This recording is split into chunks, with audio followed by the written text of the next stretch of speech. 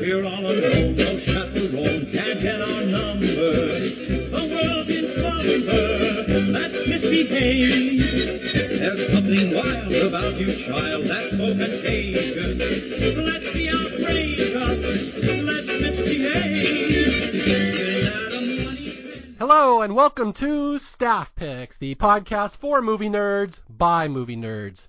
As always, I'm Mario Lanza, and I am your host on our journey through the movies out there that just need a little more love. Our movie today, this is maybe the most important movie to me that I've done so far in Staff Picks. You will find out very quickly this is maybe the movie I've seen the most times in my life. And I'm not even going to sit here and argue say it's the best movie that I've ever seen, but it may indeed be my favorite movie, and I say that without any hint of shame at all. I've just seen this movie over and over and over in my lifetime, and the movie I'm talking about, of course, is the 1984 comedy Johnny Dangerously, the Michael Keaton classic that very few people would say this is the movie they've seen the most in their life, but I am not your average person. This is my movie. Me and my brother, we'd watch this movie endlessly as kids. And so this is like, I didn't even have to take notes. I know this movie off the top of my head. It's so fun to delve into it and finally do an episode on it. And I will say, I've brought a special guest to help me delve into the legend of Johnny Kelly here. He's been on the show before. He's a good friend of mine. He's an improv comic from Florida. He's a very funny guy. One of the few people who can make me laugh a lot. I'm a hard laugh. And George can always make me laugh. So I was very excited to bring him back on. He did the Swingers episode last year, which is one of my favorite ones I did on the first season. Welcome back to the show, George Hands. Thanks, Mario. I felt bad that your brother can't do it. I know that he really wanted to, but now that he's doing important stuff, he couldn't. So instead of getting the brothers Lanza, you got cousin Oliver, George. Sorry, but we'll have to make do. Yes, I got off-brand brother here. Yeah, that's right. I don't know if people know the backstory. Let me just delve into that. You know it, obviously, George, but Yep. My brother is a fairly prominent in the world of law. My little brother, Dominic Lanza, we grew up together. I'm the older brother. He's the younger one. We're very similar, but we diverged. Our paths diverged at a certain point when I went into the world of anarchistic podcasts and comedy, and he went into the world of law, much like this plot in the movie, by the way. And my brother, we were going to do this movie. This was our movie. This was our favorite movie. We watched it endlessly as kids. We had it on a VHS tape that we just wore out. And unfortunately, when I started planning Staff Picks, he was going through the Senate judicial confirmation hearings. He was a lawyer in Phoenix, and then he got nominated to be a federal judge by the president. And while he was doing that, he has to go on media silence. He couldn't do any podcasts or anything, so I kind of held off on a Johnny Dangerously episode. And then he got confirmed, and he's a federal judge. And then basically the laws of ethics in the judiciary system of the United States say you should not be doing your brother's jackass podcast that talk about legal issues when you are a person who sets legal precedent in the country of the United States. So unfortunately, he could not do this. I know he's listening to this, and I just want to pour a little malt liquor on the ground in Dom's honor that this is our movie. But yeah, that's why he's not here. And George, you are a more than capable, or at least slightly capable backup. So thank you for stepping in. Well, you're welcome. I think I will maybe get some beers here as I do it and do my best Judge Kavanaugh impression. I like beer. I will say when Dom, my brother, got confirmed as a federal judge, I posted, and I kind of keep this on the down low because I'm not really supposed to talk about it. And I posted, yeah, my brother's a federal judge now, and so many people that know me were like, what? You have someone who's like actually important and you're related to him? And George here is the first one who posted, hey, this sounds like Dangerously is the DA's brother. And so my brother laughed. So my brother gives you the thumbs up, George. Well, I hope that when I color in my coloring book of Oliver Wendell Holmes, I color the purple inside the lines in his honor. You just picked out one of my favorite lines in this movie, so I know I've picked the right person here. So tell me about your history with Johnny Dangerously, because I know you have almost as extensive a history as I do. Like, you've seen this movie many, many times, right? Yeah, so I like you had it on VHS tape. So growing up every summer, my dad would take my sister and I on these trips when we were off school. And we had a van that was probably one of the earliest vans to have a VCR in it. We had the two kids. So wow. Yes, exactly. metallic pea green wagon. So we took a trip from Chicago to New Orleans, Texas, Grand Canyon, San Diego, LA, San Francisco, Mount St. Helens, Custer Battlefield, Mount Rushmore, and back to Chicago in like a month and a half. And we had one tape, which was Elvis GI Blues, and we had like five VCR tapes, including Johnny Dangerously, I think Cannonball Run 2, not 1. European Vacation, I think, was in there. Back to School, Weird Science. So, like, I have seen these movies just over and over again as we're going through the panhandle of Texas or, one of the Dakotas. So, yeah, I've seen it a lot too. Yeah, well, like I said, this movie might be the one that I've seen the most in my lifetime, and it's because Dom and I had these VHS tapes, and for people who are younger than us, they won't have any concept of what this was like. A VHS tape was 6 hours long, and you could record movies and put them on there, and if you were clever, you could get up to 4 movies on one tape, right? You know this, George. Yeah, absolutely. It's funny because you and I have a lot of similar things that we watched, and at the end of our Back to School tape, we had that Rodney Dangerfield Young Comedian Special. So you and I have quoted this back and forth. Some of these comedians who's, the names I forget, but I know like the same bits that you know. Kinnison, I think Kinnison was on there, right? Kinnison was on there, and who was the guy that did the different football player voices? Oh, who was that? Oh, I don't remember his name. I will splice it in and look it up later so I sound really smart. Exactly. Bob something. Anyway. Yeah, okay, so we had a VHS tape, and we always had tapes with 3 or 4 movies on them, and the prime golden tape in our collection was Johnny Dangerously, Top Secret, and Wrestler's Rhapsody. That was like the pinnacle of all my comedy foundations right there, because I've watched that tape so many times. And again, Wrestler's Rhapsody is a movie that maybe 10 people in the world know. But like, I've seen that movie more than I've seen like Monty Python and stuff. To me, that's like one of the greatest comedies ever. Have you seen Wrestler's Rhapsody? Are you aware of that one? Yeah, absolutely. I listened to the staff picks about it, and I think it was one of those early movies, just like these other ones, that was one of the few that was on HBO. So, yeah, I'm not as extensive as you, but it was something I watched quite a bit. Yeah, so just this movie just on endless loop at our house at all times, and there's so many one-liners in it. There's so many great gags and just throwaway jokes, and it's just perfect for like a movie to have on in the background. You don't have to pay attention to it, but you just kind of pick up the flow of the dialogue. And that's even when I watch it now, I just love this movie so much because I just love the spirit and the energy. And again, I wouldn't say it's one of the greatest comedies of all time. It's just such a distinct comedy that I've never not enjoyed watching it. Yeah, I went back and did some homework on the movie, and I was disappointed to see like the bad reviews that it generally got. I was like, oh, you're killing my childhood. But so I was kind of worried. I hadn't watched it in quite some time. I was worried that it wouldn't hold up. I watched UHF. I loved that as a kid. I watched it and I was like, oh God, this wasn't good at all. And but then I watched it and it still held up.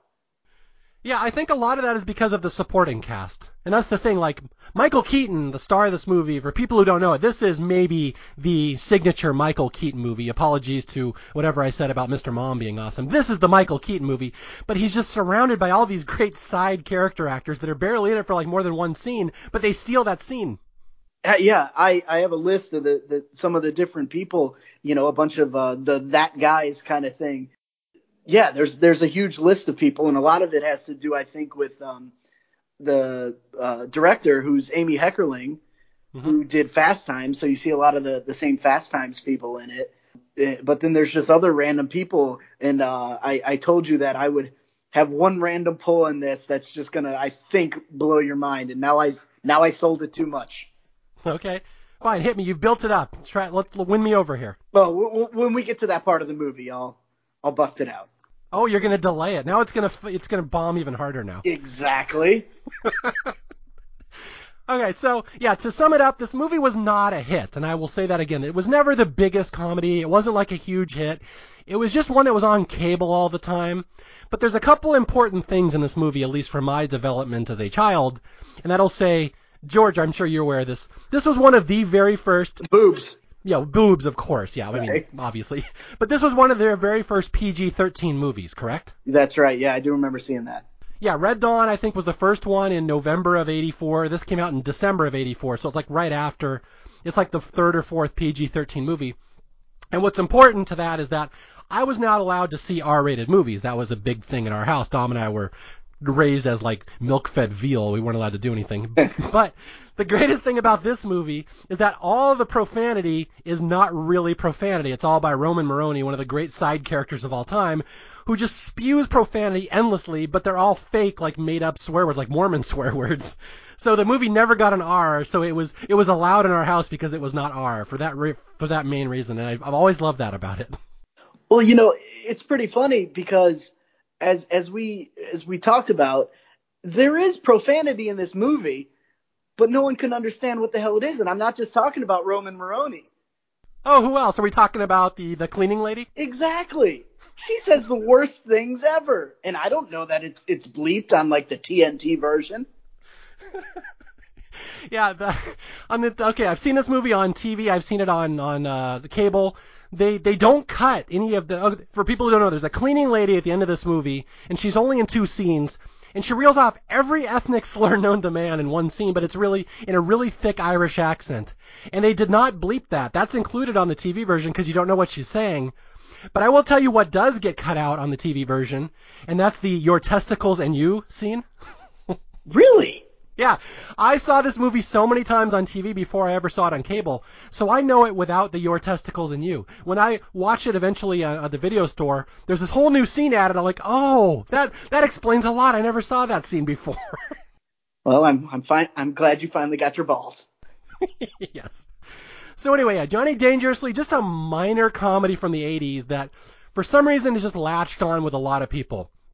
Although, like George said, not everybody. Like, it's like 44% on Rotten Tomatoes. But although if you go to the Internet Movie Database, like the ratings are real low, but if you read the comments, it's everybody that thinks they're the only person who loves this movie. Have you noticed that? Yeah, well, there's a lot of movies I think like that where, and I think the internet has kind of helped that where you say something and then you realize you're part of a community. I'm sure there's some kid who grew up in rural Arkansas who thought he was the only racist white supremacist, and then he found the internet, and a love affair was born. Yeah, it's probably best my brother's not on the podcast after that one. Thank you. All right. So anyway, yeah, Michael Keaton just at the pinnacle of his career, and we just talked about it in Mr. Mom, like what a star he was at the time. And he just oozes charisma in this movie. This is the role he was born to play. But let's not forget some of the side actors, like Joe Piscopo steals this movie almost every time he talks. And I know, are you a Piscopo fan, George? See, I'm not the SNL historian like you. I've gone in and out with SNL through the years, but you're absolutely right. Piscopo is awesome, and he never really had much of a movie career, so this has to be his pinnacle of acting in movies, unless you have a difference of opinion. No, I mean, I'd have a hard time finding anybody who would debate that this is not the Joe Piscopo highlight reel. Yeah. Although I think he was great on SNL. So Joe Piscopo is one of those guys I think gets a lot of crap and everyone makes fun of him. But he was almost as good as Eddie Murphy for a couple years on SNL. And then in this movie, he's stealing scenes from Michael Keaton. So, I mean, let's not turn this guy into a joke. He was really good at what he did for a while there. When I told my sister that I was going to do this podcast, she was on those trips with me. And of course, when I said Johnny Dangerously, the first thing she said to me was, my mother hung me on a hook once. Once. That's the line that I think anybody would remember is the once. Yeah. Well, there's two. That's the thing. I can't even pick out what the most iconic side character is in this movie. You could say, oh, it's Danny Verman, Joe Piscopo being hung on a hook and getting kicked in the balls. But you can make just as strong an argument for Roman Moroni swearing in Italian and and missing every word. So, you can't even pick what the most iconic side character in this movie is. They might be the number 1 and 2 side character in comedies of the 80s. It's astounding. I think you're sleeping on Ma Kelly. Ma Kelly, she's solid. Maureen Stapleton, yes. Oh yeah. I was thinking Jean Stapleton. That's the All in the Family lady. So I don't know if you came across this in your research about what kind of actress that Stapleton was. No, would she like porn? That was later. This lady okay, like a couple years earlier, won the Oscar for a movie Reds, which I've never seen, but is probably a serious movie. So she won an Oscar a couple years before Johnny Dangerously. She won a Tony and an Emmy, and she was nominated for a Grammy for spoken word. I mean, she almost had the EGOT. And the first thing you see on her is the Lower East Side. It really sucks. Wow, I had no idea she had such an extensive career. That's quite an arc. Yeah, it's great. It's like Leslie Nielsen. He was a serious actor, and then he comes in Naked Gun, and everyone just thinks he's a slapstick and stuff like that. It's those serious actors are the ones who can play comedy so well. So Ma Kelly she's the one I would say steals the movie. Really? Okay, so that's three amazing side characters that are all stealing scenes from Michael Keaton, who steals scenes on his own in other movies. So it's like, I was going to say I don't know how people could dislike this movie, but that's, not indeed the case. I know a lot of people who don't like this movie, and again, it was not a hit. It's seen as sophomoric, it's seen as stupid. I don't think either one of us is going to argue it's a great movie, right? What's great? It makes me laugh. A comedy, how many comedies actually get the recognition that they deserve? How many comedies are nominated for Oscar, Best Picture, stuff like that? Comedy, if it makes you laugh, it's a good movie to me. And this movie makes me laugh. It does. It makes me laugh in a lot of different ways. And again, it's kind of like Airplane. I'm trying to sell this to people. It's a gangster movie like Airplane, almost like slapstick and like a spoof of the genre. And again, a lot of the jokes don't work, but there's so many little silly lines that just work. And again, I was a young budding comedian growing up trying to learn how to be funny, and I'm watching the scene in this movie where Johnny Dangerously talks about how he's about to get shot, and the mob boss says, "Oh, you'll feel better if you have a cookie." Like, where does that line come from? And that line has always sat in my head as just a non sequitur. There's no reason for that line to be there, and I've been quoting that endlessly. "Oh, you'll feel better if you have a cookie." I quote that line too. Whenever, like at work, we have meals and stuff, and if we have leftovers, I bring them around, and I have said that. "Oh, you'll feel better if you have a cookie." And yeah, you hit the tone of it. Peter Boyle, we didn't even mention, Jocko Dundee. Peter Boyle is great in this. Oh yeah, and then you got Ray Walston, Mr. Hand from Fast Time, showing up in the last 20 minutes of the movie, repeatedly have things thrown into his head. Like, just an endless bounty of comedy and just silly little gags and one-liners and non sequiturs. And again, it's just the oddest movie. I can't think of anything that compares to Johnny Dangerously. And I was gonna say one thing. I cannot, with good conscience, say this is a movie for everybody. My wife hates this movie. My kids, I cannot sell them on this movie whatsoever. I've tried. They will walk out of the room. So there's a specific type of person who likes Johnny Dangerously, and if you're that type of person, you will love this movie. Well, I think you need to get rid of your wife and kids, and let's get an apartment together. All right. So here we go. So are you ready to walk through the plot, quote unquote plot of Johnny Dangerously, George? Absolutely. Let's rock and roll. Okay. First off, we're going to start right off the bat with the opening credits because there's some controversy about this, the song and the opening credits. Are you aware of this? I don't know exactly what the controversy is, but I know Weird Al did the song. I can picture the song in my head, and but then it was in the movie, but wasn't in the DVD or DVD. It wasn't in the VHS tape that you had taped in your house. Correct. In the theatrical version, Weird Al does "This Is the Life." That's the opening. That's the song he wrote for this movie. I eat filet mignon 7 times a day. My bathtub's filled with Perrier. What can I say? This is a life. Yeah, one of the few songs that he actually wrote, or the originals, I mean. Yeah, this is the first time, I think, so it was a big deal for him. And I don't know what the deal was with the video rights, but when the movie went to VHS and TV, they cut the Weird Al song out of the opening credits, and they take the song from the end credits, the Let's Misbehave, and they just use the instrumental version of that, and that was in the opening credits for many years on the VHS version. We're on a road of chaperone, can't get our number. The world's in slumber, let's misbehave. And then when it went to DVD, they fixed that mistake and they put the Weird Al one back in there. Yeah, I wish I would have found the reason why, but yeah, it's weird. Yeah, again, it was a big deal for Weird Al, a big step in his career, and all of a sudden his song got yanked out of the movie. And it's the only instance I can think of like that in a comedy. Although I'm gonna give the hottest of hot takes here, George. This is Ooh. gonna get me. I'm gonna lose a lot of cred with my Weird Al fans here. Uh-huh. I like the version of the credits without the Weird Al song better. Huh. I don't think it fits the movie very well. Well, I guess you can just dare to be stupid. Wait, that's the best you got for that? I gave you all that setup, and that's the joke you came up with? Yeah, I'm sorry. I choked. What would Polly the parrot say? Fuckface! You missed fuckface!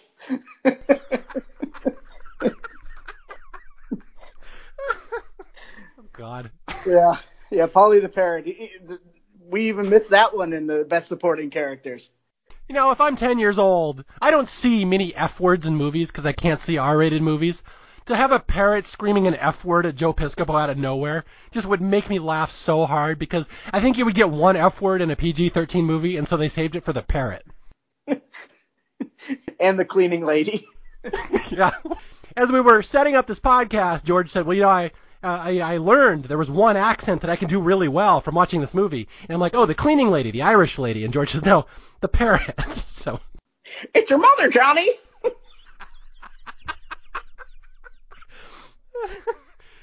I hope you guys know how perfect that accent is. He's absolutely nailing the parrot voice. Oh, man. God damn it. Okay, so we get through the Weird Al opening and the credits debacle. And again, I like the original music, sorry. And then we start with one of the silliest, stupidest sight gags in a movie I could think of to start with, where the year appears on the screen. It says 1935, and a bunch of cars drive through in the background. And then all of a sudden, the date solidifies, and a car just crashes through the date, and the numbers all go crashing down, which it's such an Airplane gag, but they never did that in Airplane, so I'm going to say it's a Johnny Dangerously gag. Yeah, or a Top Secret gag wasn't in there either, right? No, it wasn't in there, yeah. So, yeah, Johnny Dangerously, again, fit into that genre. That's what we're talking about here. It's just one of these silly spoof comedies. And right off the bat, we get a sight gag with a car driving over the date on the screen. Yeah, you know what you're getting into when you see stuff like that. Really sets the mood. It does, yeah. Based on a true story, of course, at this point. Of course. All right, so we start with we're in a pet store. It's called Kelly's Pets, and Michael Keaton runs this pet store, and basically this whole movie is seen in flashback, because what's going to happen is a kid comes into the pet store and tries to steal a dog, and Johnny's like, hey, what are you trying to do? Like, do you know where a life of crime will lead you? And the kid's like a thug, like one of those 1930s street thugs. And Johnny tries to give him a talking to, right? Yeah, exactly. The kid reminds me of like a young Christopher from Sopranos, kind of like a big nose, acting like he's all tough. Yeah. And yeah, Johnny tries to tell him a story, and the kid's got the strong New York accent, like, oh, wake me when you're true. That's right. So Johnny's going to tell this kid a story about how Johnny became a law-abiding pet store owner, and we flash back, and right off the bat, they do the little Wayne's World gag, which I should point out was 10 years before Wayne's World, right? The doo-doo-doo-doo-doo, doo-doo-doo-doo-doo. Yeah, I can't think that Johnny Dangerously was the first movie. There had to have been a movie before that does this, because it's a trope. That's what I'm thinking. I don't know what would have done a gag like that before. Like, I can't think of a Mel Brooks movie that does that. And for people who don't know what we're talking about, they're talking about the past, and all of a sudden the screen starts, getting hazy and blurry. And the kid, breaks the fourth wall, looks at the screen. He's like, whoa, what's going on? Why is it doing that? And Johnny's like, oh, that always happens when I talk about the past. And I can't think of that showing up in a movie before Johnny Dangerously. So it may have indeed have invented that, because Top Secret kind of started that style of humor. Airplane started that style of humor. Yeah, there's something, and I wish I would have done the homework, but I didn't, so. Yeah, maybe it was in Reds with Maureen Stapleton. Maybe that's where it first showed up. Exactly. She's the one who invented it. That's why she got the Best Supporting Actress nomination. Yes. So we go back to 1910. The whole movie's going to be told in flashback about how Johnny had a life of crime and became a nightclub or a pet store owner. Although, right off the bat, again, just me and my brother, I should probably say my brother and me, we were just like, I'm trying to say we were nerdy kids, but we just caught on to certain lines and comedy lines and just gags and bits that really just kind of popped out to us as being smarter than the average movie. I know where you're going here. Yeah, we're going to get some historical references right off the bat here. Yeah, exactly. I knew exactly what lines, because I think we all have the same lines. Yeah. Again, this movie's smarter than it gets credit for, because when we start going into history here, and I will say, where they talk about how in 1910, America was going through good times and everything was good except for William Howard Taft. Was he a porker? And they say that at 310 pounds, Taft weighed as much as Teddy Roosevelt and half of William McKinley. To this day, I have never forgot that statistic. It's always in my head when I think of Taft, Roosevelt, and McKinley. I just think of, every time I do a lot of trivia, and whenever William Howard Taft comes up, the next thing in my head is, was he a porker? Yeah. We have a William Howard Taft joke in a comedy. If you're wondering why maybe this wasn't the biggest mainstream hit, there you go. The next line is the one that cracks me up, and it actually got me on the internet finding where I didn't find out what movie had the first blur, flashback sequence, but I looked up the McCoy Act to see if it was a real thing. So the McCoy Act, they say immigrants who wanted their citizenship had to stay out of their apartment for at least 4 hours a day and walk around the streets with hats on. Yeah. The pause is great. So I was like, was there really something called the McCoy Act? Not something that said they had to wear hats, but no, there wasn't. There was no McCoy Act. I will say that line right there in a movie is probably what inspired my brother to go into law. He loved this movie so much, and there's a thing with Tommy coloring Oliver Wendell Holmes purple and the McCoy Act of 1909. And I think that was my brother's email signature for many years. He just quoted the McCoy Act. So if you're wondering what kind of kids we were in the house, that's what we're doing. We're doing McCoy Act jokes. Your mom was doing some ironing on her birthday, and you said, "Ma, you can't iron on your birthday," and your brother Dom's like, "Gee, Mario, I don't think that's a real law." Well, Dom, you won't find it in any of your law books because I just made it up. Oh. This is literally what it was like in our house in 1984, right before I went into crime and he went to the DA's office. So was your dad Killer Lanza? He was, yeah, he was a piece of shit criminal. Okay, well, there's a couple things. Again, we're just talking about, we're watching, as we're talking, making all these history jokes in the movie at the start, they're showing this old newsreel footage of all these immigrants walking through New York, and it's, sped up. It's that goofy Babe Ruth footage. Mm-hmm. And there's another line here that I always love where he says, all these immigrants flocked to America. 97% of them settled into a 2-block area of New York City. Which, again, just such a weird little cerebral joke to have in a movie, and it goes over because they don't dwell on it. It's just a weird history joke, and just there's a reason people like me and George and my brother love Johnny Dangerously. Just weird non sequitur humor newsreel jokes like that. I appreciate you putting me in the same sentence as your brother. I really have Cousin Oliver. This thing just injected myself into your family. I'm going to superimpose myself in Lanza family photos from 1982. Well, you were our parrot. See, I'll just pretend we had a parrot who spouts profanities at us. Oh, got it. Sorry. I was gonna try to combine the cleaning lady with the parrot, and it broke my mind. Wow, it's Inception at that point. Yes. Okay, so we're in our time period here. We're in 1910. We're all immigrants in New York. The McCoy Act with hats on. Don't never forget the pause before the last part. And then we meet Mom Kelly, the matriarch of the family. Maureen Stapleton, fresh off her triple crown of acting awards.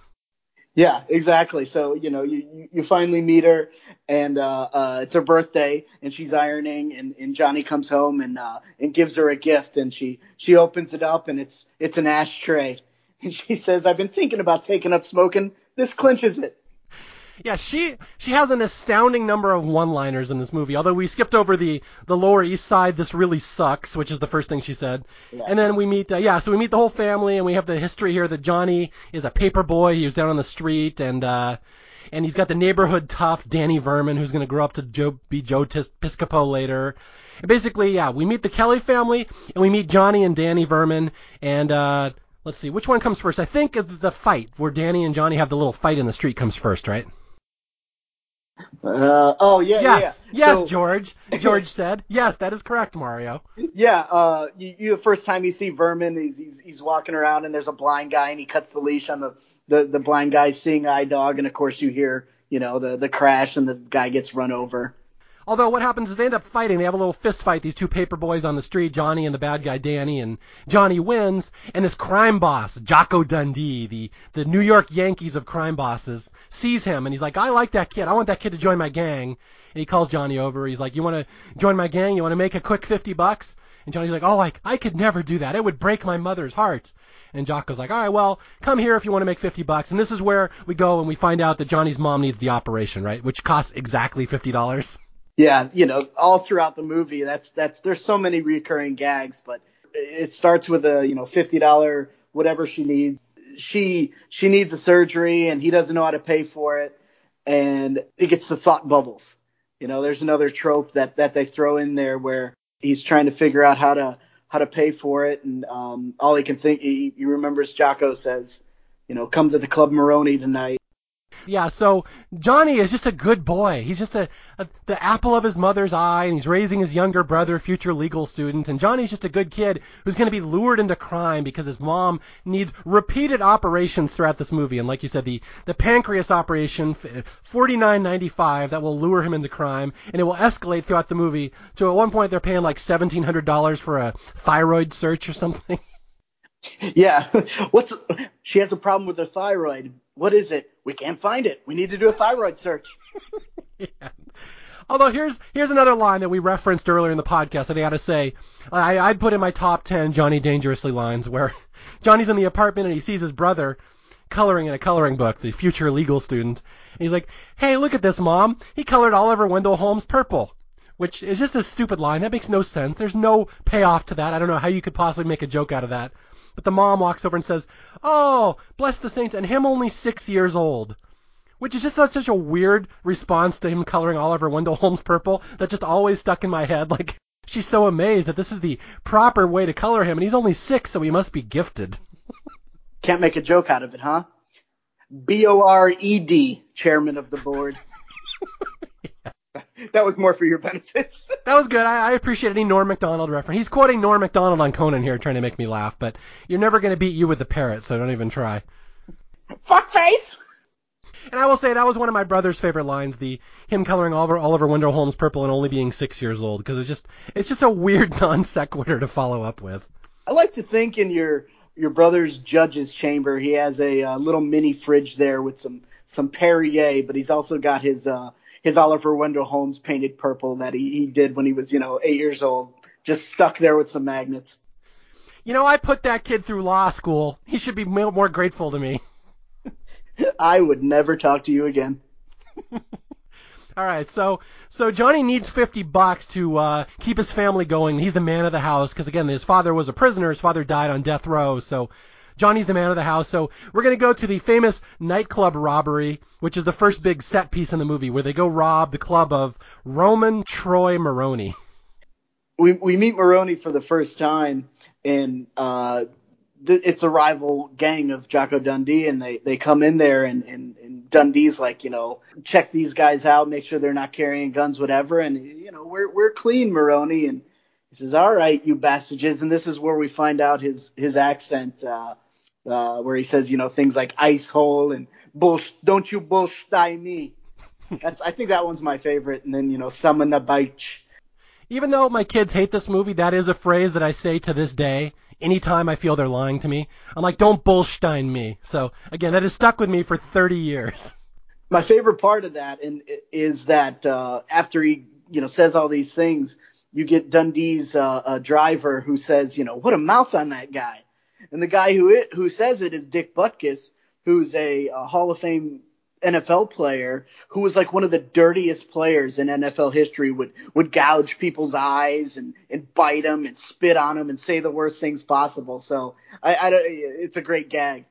Yeah, it's always amazing that Dick Butkus is in here for a random reason. I don't know why Dick Butkus is in here, but he is. Although we're glossing over a scene right at the start of the robbery, which, again, when Dom and I were kids, we would quote endlessly. Oh, my God, if there's one line that we would say all the time to each other to make each other laugh, I will try to paint a picture for people who may not have seen Johnny Dangerously recently. They're all standing outside the nightclub getting ready to go in and rob it. And they're doing the little thing, the gangster move, where they nod to each other. Like, all right, we're going to go. There's no verb, there's no words in the scene. They're just nodding to each other. And like one guy nods to the other, and then the other guy nods back, and then they start going around the circle, and everyone's nodding, and their nods are getting more frantic and more frantic. And then Jocko just says, "No more nodding." and like Dom and I would make each other laugh just by saying that at random times at dinner if someone nods, like, no more nodding. So that's how Johnny Dangerously has touched my life, that scene right there. And I think it was kind of the precursor to, what is it, the scene in Fletch where Doctor, or is that Three Stooges? I don't even remember. I think that is Fletch, but it may have come from Three Stooges or Marx Brothers or something, but I definitely know it was in Fletch. Yeah, same principle where it just keeps going until someone just says, stop this. Yeah. And again, they didn't do gags like that in Airplane, so Johnny Dangerously is coming up with stuff that even the Zucker brothers hadn't done yet. So I will give a quick shout out to the no more nodding scene, a personal favorite. Although, let's go through Roman Moroni's swear words here, just because this is one of the things that everyone remembers about this movie. You got this Italian gangster, Roman Moroni, who swears like Richard Pryor, except he's stereotypical greasy Italian, and I can say that because George and I are both greasy Italians, right? I'm half. Okay, you're fairly greasy. I'm just greasy. Yeah, you're just greasy. George is a greasy Floridian. Yes. But yeah, so the words that Roman Moroni uses, again, every other word out of his mouth is a swear word, but it's bastages, summon a batch, ice hole, fargan, bells or boils. He uses different words for balls. Bullstein, which is, again, is my favorite as well. And then he uses dwark. And at least twice in this movie they refer to someone's dick as a dork, I believe. I'm going to take your dork. I do this accent terrible. I need to stick to the parrot, but, I'm going to nail it to the wall. I'm going to cut your boils in a meat grinder. I'm going to cut off your arms. I'm going to shove them up your ice hole. I got better at the end. And this is the dirtiest thing I've ever heard as a kid who can't see R-rated movies, but it's PG-13 because these aren't actual swear words. It was the loophole that was invented just for the Lanza boys. Yeah, it was pretty awesome to be able to say corksucker. Yes, that was the one I was leaving for the end, corksucker. Corksucker. I had never heard that word. I'd never even heard the word that is based on. But for years now, I'm 10 years old walking around saying corksucker. So I'm sure my parents at church were very excited about that. Well, Machine Gun Kelly was on death row, so. It was a tough time for all of us, yes. Machine Gun Lanza. Yes. So Johnny helps him rob the bank and rob the club, and Johnny becomes the big hero, and they love him, and they say, "Wow, kid, you helped us pull off a heist, and you live dangerously. What's your name?" And Johnny, of course, doesn't want to, give away his good name. He doesn't want his mom to know he's a criminal, so he says, "Oh, I'm Johnny Dangerously," and he's like, "Oh, now I got a name I have to live up to." Yeah, Johnny Dangerously is something that I could make a joke on and I have nothing for. Well done, George. Thank you. Yeah, cut that. He's not the best color man in the league for nothing, folks. I'm not going to cut that because that's funnier now. It's no Binderhoff. But I'll point out that the movie's great of breaking the fourth wall is that somebody actually points out later that his name is an adverb. So I appreciate English teacher humor. Yeah. I wonder if there's other ly words if there was some Celtic fan who was like, "Hey Barkley, your last name's an adverb, you fuck." How do we get into a Celtics heckler here? "Hey Mattingly, your last name's an adverb, you fuck." I don't know. They weren't in Boston? No. Staff Picks has devolved into a random Celtics game now. "Hey, Barkley, your last name's an adverb, you fuck."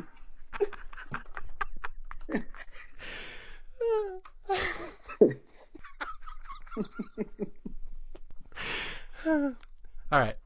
So Johnny's been given his name. He's an adverb. And now we get this random scene where Johnny goes back to his old neighborhood and he grows up and he's like a breakdancer and there wasn't even breakdancing yet. Yeah, well, what, you're saying there was no breakdancing in 1935? Not that I'm aware of. What? Did not come up in my research. Yeah, so there is a scene where Johnny's breakdancing as an adolescent, which is great to watch Michael Keaton trying to play a adolescent kid breakdancing. But anyway, he has to go work full-time for the Dundee Gang because his mom keeps having maladies. She has the thyroid search. This is the one here that'll cost $999. Yeah, they couldn't find it. So Johnny joins the Dundee gang full time, and there's a scene here, a random scene that makes no sense. There's no reason for the scene to be in the movie where the Pope just randomly shows up at his house. And Dom DeLuise is like fourth in the credits because he's in one scene. He's on the movie poster. He's on the movie poster. And then, when I was saying all those movies that I had on that trip around the U.S., I had Cannonball Run 2. That's got Dom DeLuise and Mary Lou Henner in it, too. Wow. They were very instrumental in my youth. So they were like the Bogart and Bacall of your childhood. They were in every movie. Mary Lou Henner, was probably my first crush, and Dom DeLuise was probably the second one. And it's good to know that those two people are 99% the same biological material, if you think about it. And I'm sure that Mary Lou Henner could tell you every percentage of that. She has that weird photographic memory. Yeah, George isn't kidding. I don't know if people know that. Mary Lou Henner, she's got the freakiest talent, and I've seen her do it before. She knows every single event that has happened to her on every day of her life, and she can reel off the event from any day of her life back to like when she was like 5 years old. It's crazy. Yeah, she did like on a TV show where they asked her some random date, which I believe was the moon landing, and she blushed or something because the first thing instead that popped up in her mind, it was like the first time she necked with a boy or had sex or something like. So that's what she thought of before, Neil Armstrong touching down was, Johnny Stinkfinger touching down on her. I remember that she lost her virginity on the night of the moon landing, and that's what it was. Craig Kilborn Daily Show brought that up. So you just have to remember it was an exciting time, George, that night. Yeah, more than one person planted their flag that night. God damn it. Okay. All right. So there's this scene where Johnny comes home and he's like, this is where we hear the story that all the neighborhood people gather around. They're like, oh, it's Johnny Dangerously. And he's like, no, all you neighborhood people. I'm just Johnny Kelly, a lawful nightclub owner, and I'm not the notorious gangster Johnny Dangerously. And we find out that everybody knows he's Johnny Dangerously except his beloved mother and his little law student brother, and that's how we're going to keep it. So that's the crux of the movie. That's going to drive what plot there is the rest of the way. And this is where the Pope shows up, and Johnny gives him some money to buy a new gym for the Vatican. Dom DeLuise, one of his best acting roles ever. 2 minutes of screen time, and he shows up on the poster. He deserves every poster he's on. Okay, so Johnny's upstairs, he's coming home, and this is where we find, the first plot twist in this movie. That Johnny thinks everything's going smoothly, but it turns out his younger brother, who is now played by Griffin Dunne, is dropping out of law school. The Kelly family has their first controversy because not only is mom sick and cooking beer at home for some reason, beer with noodles, which is another non sequitur they never explain. It's a great idea. Well, you've tried beer with noodles? No, that's what Johnny says. It's a great idea. And okay. Maybe I did in college. I probably did ramen with Schlitz. Well, it's got the Johnny Dangerously endorsement, so I guess I could stand behind it. But we find out that Tommy's dropping out of law school because... Now, why, George? Why would Tommy, a bright young legal mind, want to drop out of law school? Is there something that's lacking in his life? Yes, Mario, there is. He wants to hump his brains out. Ba-boom, ba-boom, ba-boom. Poor Tommy wants to drop out of school because he's got his girlfriend, Sally, and he wants to have sex with her, and you're not allowed to have sex without being married in 1935. So this is a huge dilemma, and Tommy's going to drop out of law school. And Johnny, of all people, has to get him to stay in school. And this will, again, drive most of the movie that Johnny is the one responsible for what Tommy will become later. Yeah, so he has to convince his brother that he needs to stick in school so he's not a scumbag like his brother. So here we go. We're going to jump forward here a little bit. This is where we're going to meet the other main characters in the movie. That Johnny goes back to work and it's this nightclub, and he has this nightclub in the bottom floor, and it's a front for the mob activities upstairs. And he goes to work, and we meet the new singing girl. There's a girl named Lil Sheridan who's auditioning for a role in a nightclub, and this is Mary Lou Henner. And Johnny, of course, is smitten. He falls in love with her instantly, and he goes over and flirts, and it's a fun little scene. Mary Lou Henner, I think, is very actually underrated in this movie because she actually drives a lot of the drama scenes. She actually holds her own with the comic people, I would say. Yeah, because she has spirit, she has fire, she has spunk, she has verve. She's got those. I like those on a woman. That might be the line I still use to this day. When a girl walks by and has a nice assets, I like those on a woman. You work in HR, right? Not anymore. Yes. No one was planting his flag that night. No. So, there's another throwaway line here that I love in the scene, and it always jumps out at me whenever I see it, where Johnny shows up at the club and all the girls come and fawn over him and start stroking him, and and Johnny's got a little flunky. This guy Scott Thompson walks up and he's like, "How do you do it, Johnny? How do you attract all these women?" And Johnny's like, "Mutual respect." Which is complete opposite of what's going on in the scene, and they don't stick on that joke, but I just love that. Oh, it's mutual respect. They just stroke me. It's awesome. So two things. The line I thought you were going to bring up is, I'm not wearing a bra, Johnny. That makes two of us. And the fact Scott Thompson of Police Academy fame, the guy who dances with the leather daddy guy from the Blue Oyster Bar. Well, Scott Thompson's one of those that guys because he's in Fast Times too. He's one of these the guy that works at All American Burger that gets fired, that is in the bathroom when Judge Reinhold stands up to the customer. So Scott Thompson is one of these that guys in 80s comedies. Like you said, Police Academy, he's the guy in the Blue Oyster Bar. So I love Scott Thompson, and I wish he'd been in more stuff. And then he became Gunther on Friends. Yeah, yes, it's the career arc that Maureen Stapleton wishes she had. After she got the EGOT. So this is where Johnny hits on Lil Sheridan and she turns him down. And it's like the first time Johnny has ever been turned down by a woman, and he kind of likes it. And this is where she gives the famous line, "Did you know your last name's an adverb?" So again, English teacher humor that's sneaking its way into a crime parody movie of the 1930s. You're a fuckface, Barkley. Although it does make me wonder, who was the audience for this movie? And that's one of the great questions about 80s comedies. Who did they think this movie was going to appeal to? English teachers. English teachers and parrots, right? Did you know your last name is a gerund? I don't even know what a gerund is. You can make anything up, and I couldn't tell you if you're right or wrong. It's just a word I know. Your last word is an infinitive. I could have gone with that one as well. These are just words George knows. We're just saying stuff. Yeah. Your last name is a past participle.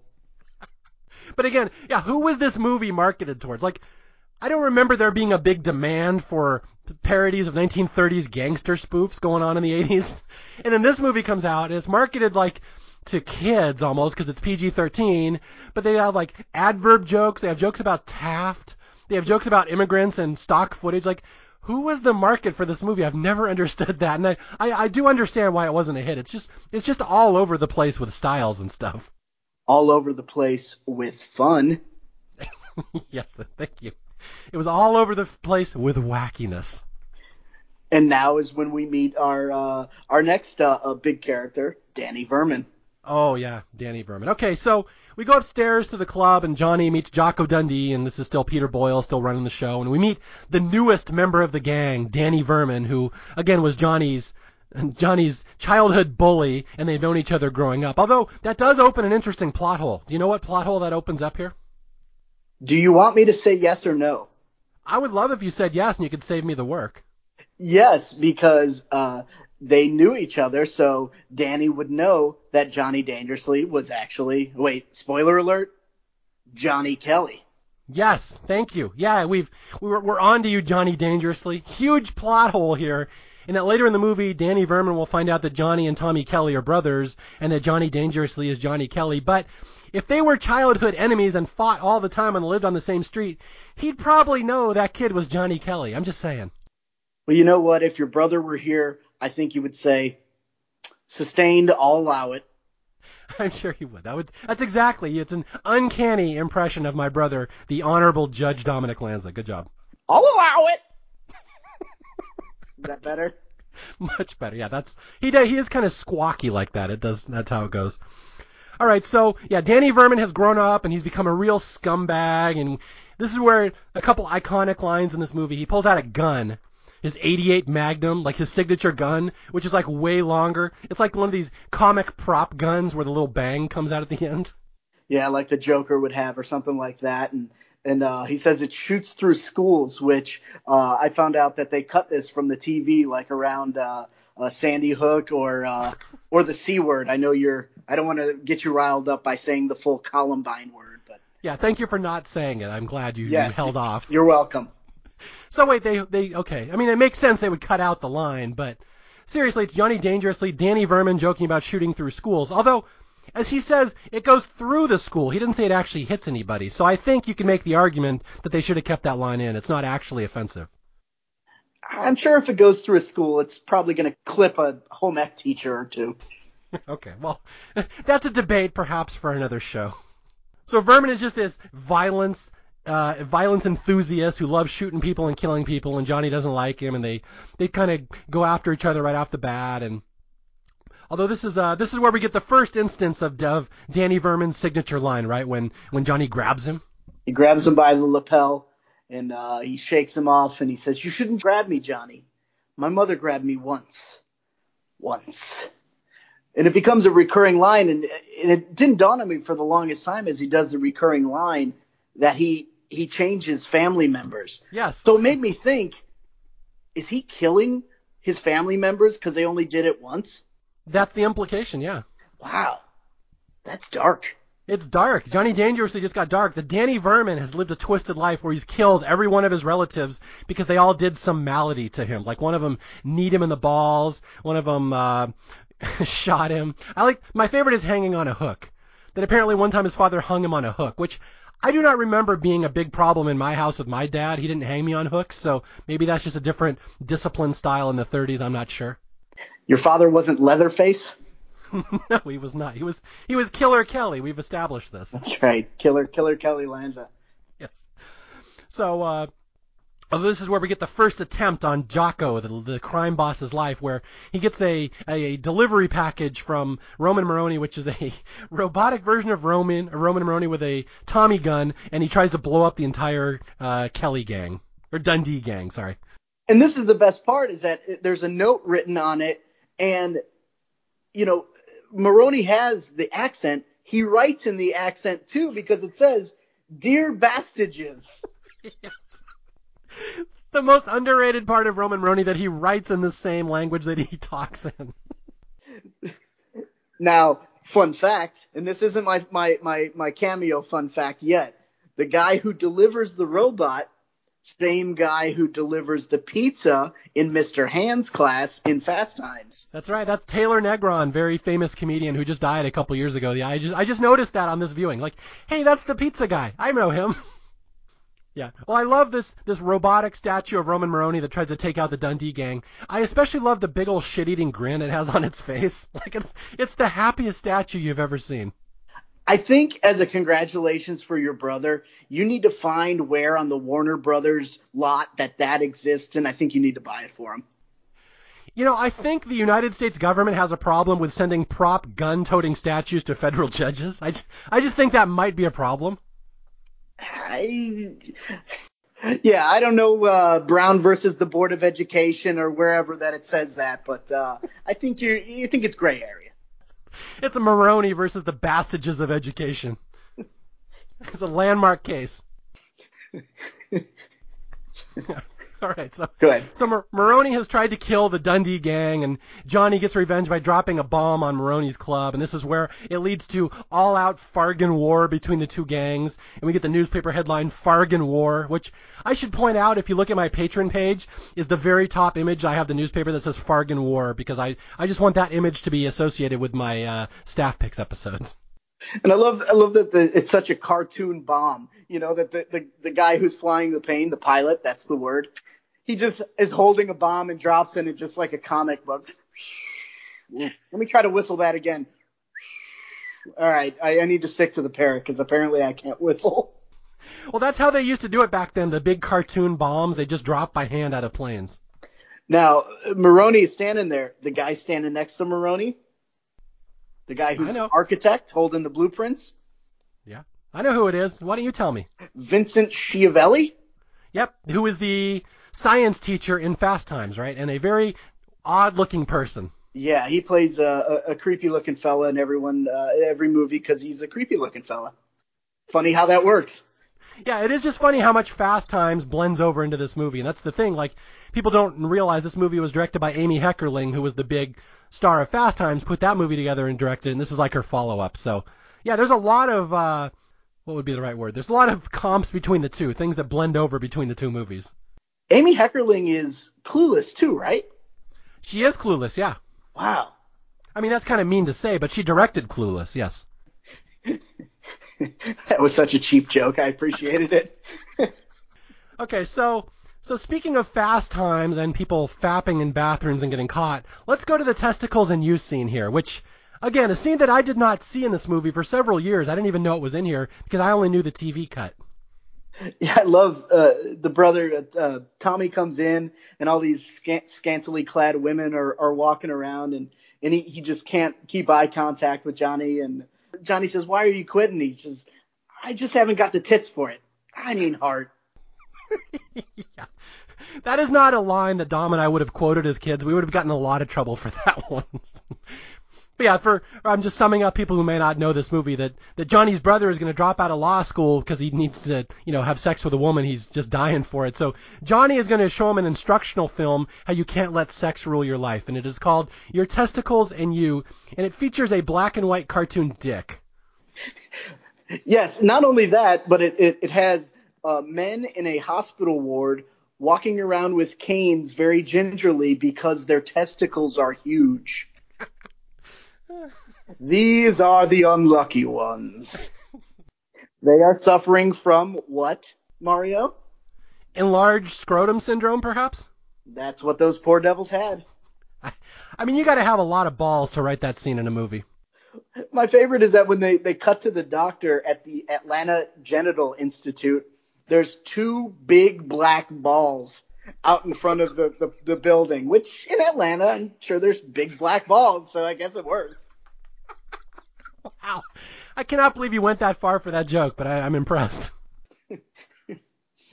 So the doctor is talking like a informational video about the testes, and he says, the testicles are like balloons. Sometimes they're empty, and then he puts his mouth on the balloon or testicle, and sometimes they're full, and he blows up the balloon, and sometimes, and he pops the balloon, they can explode. And then you get Betty Boop. This is a great cameo, right? Where she starts being all sexy towards the cartoon penis. The dwark. Dork, correct. And he gets more and more aroused until he explodes like a balloon. And Tommy Kelly does not enjoy that. Yeah, well, this will turn Tommy off of sex for at least a short time. But, again, how did this scene make it into a PG-13 movie? I'm astounded just knowing what could get by in a movie and what couldn't. And that was, and maybe it's differences in ethics and morality between the 80s and now in the 2010s. But, like, sex and the F word, those were the two that would go instantly a PG movie into R. So, even though this is PG-13, this whole Your Testicles and You scene really makes it questionable this was even a PG-13 movie. Like, you're getting into Porky's territory here.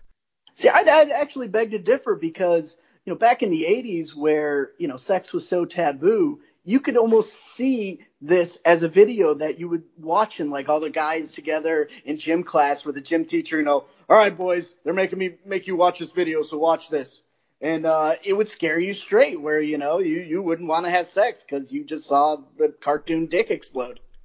So you're saying the girls would all be taken into one room to watch the menstruation video, and all the boys would go into this one in like Reagan's America to scare them off sex? Exactly. You didn't want to get AIDS. That was just about when AIDS started coming on the scene. So, and it was all Puritan where you didn't want them having sex. So, I think it was informative. So you're saying Betty Boop started AIDS? Exactly. Wow. Okay, so anyway, Your Testicles and You scene, a very notorious scene in this movie that is not in every version, I again have to reiterate. My parents would not have let us see this movie if they had seen that scene. And now we're going to escalate here that Jocko Dundee, the leader of the gang, he's gonna get ready for his retirement. He wants to start stepping down. He's getting old. He wants to turn the club over to his protege, Johnny Dangerously. So Johnny's about to become the biggest crime boss in town. And we have this big gala festival where Lil, of all people, comes and sings a song to him that basically says, Johnny, I want to have sex with you, basically. But it's, in her defense, this is actually a pretty catchy song. I actually like the scene, the I Want to Live Dangerously scene. Oh yeah, it's a great scene, and I can hear the song in my head, and there's so many little gags as she's walking around singing the song, being all sexy. Like one guy's there with his wife, one mob guy, and he takes a bracelet off his girl's hand to give to Lil because she's so hot, and of course the girl slaps him. It's also just, I love watching little background actors in the scene. Like, you're right, they're all doing these little over-exaggerated things just off to the side. So if you've seen Johnny Dangerously hundreds and hundreds of times, as George and I have, just at a certain point you just watch the background actors to see what they're doing, and they're having fun too.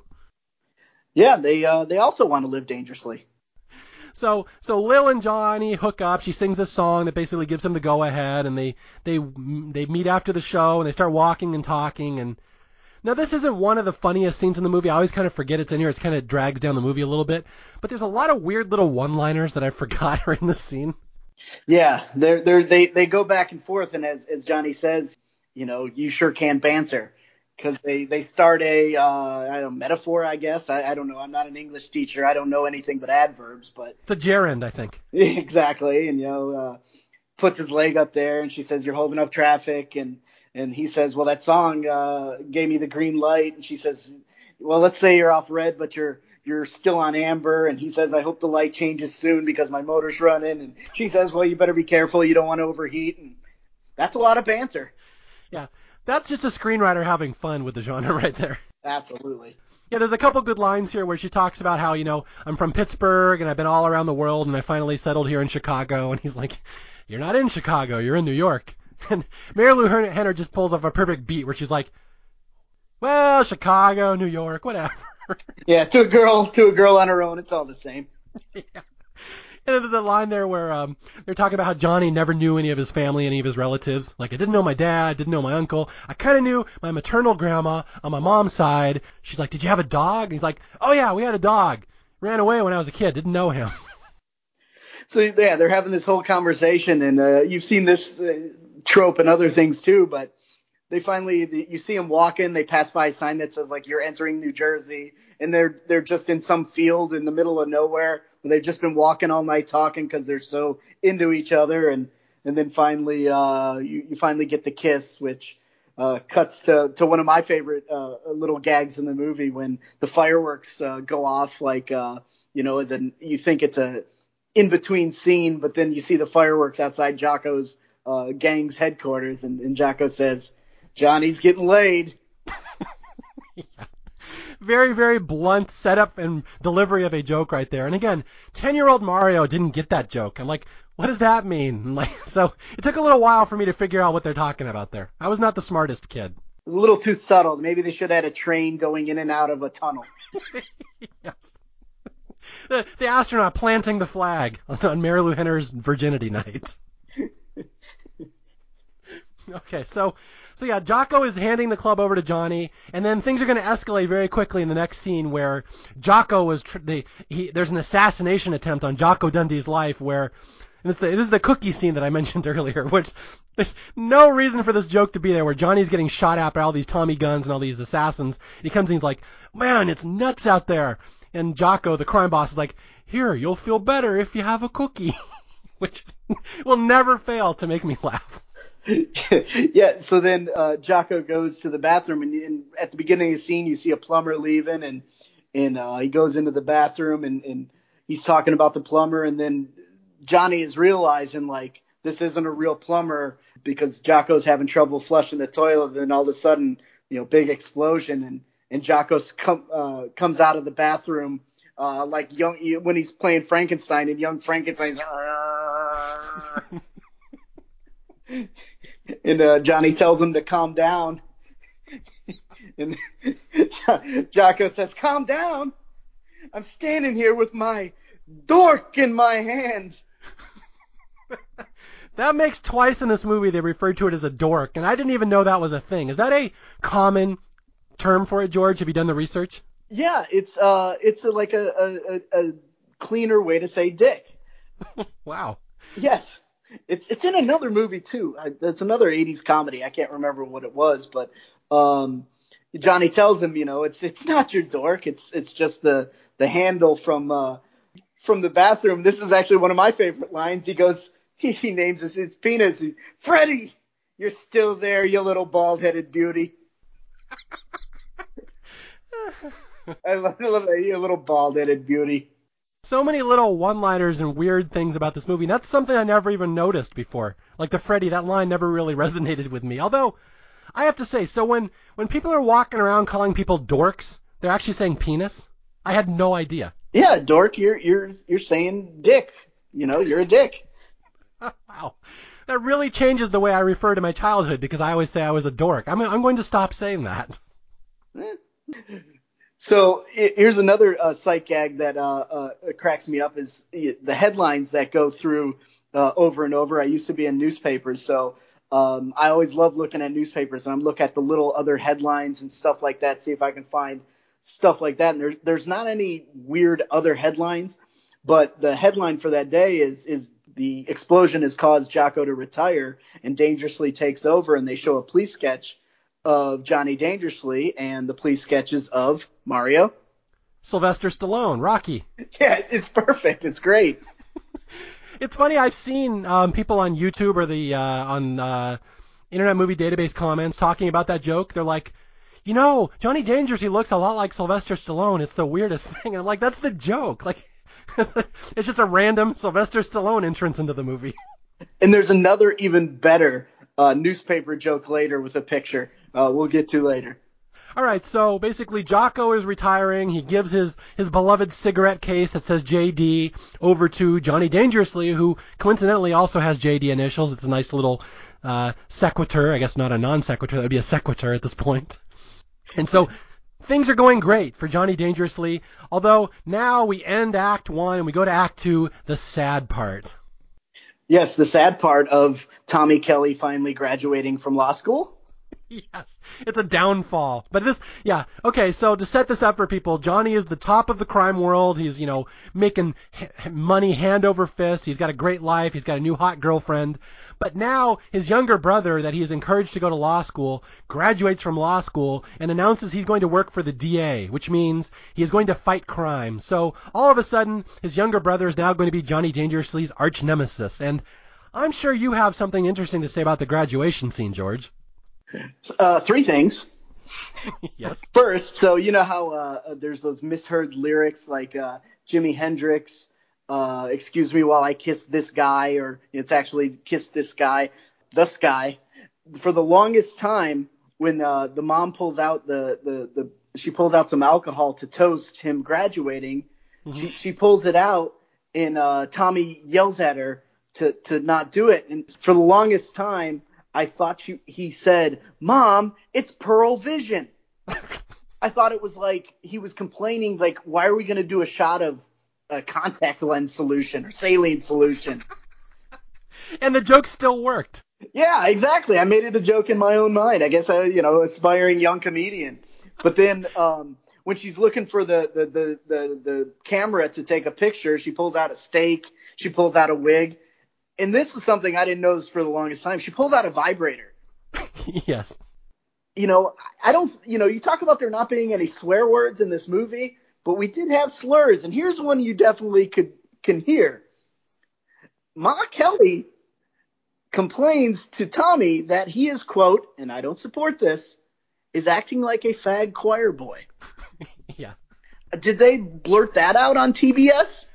Yes, because that was a word you could use on TV back then. That was a very common, not considered especially offensive word, because that's how teenagers talked and young people talked, that they'd throw around that word left and right. So that line was in the TV edit.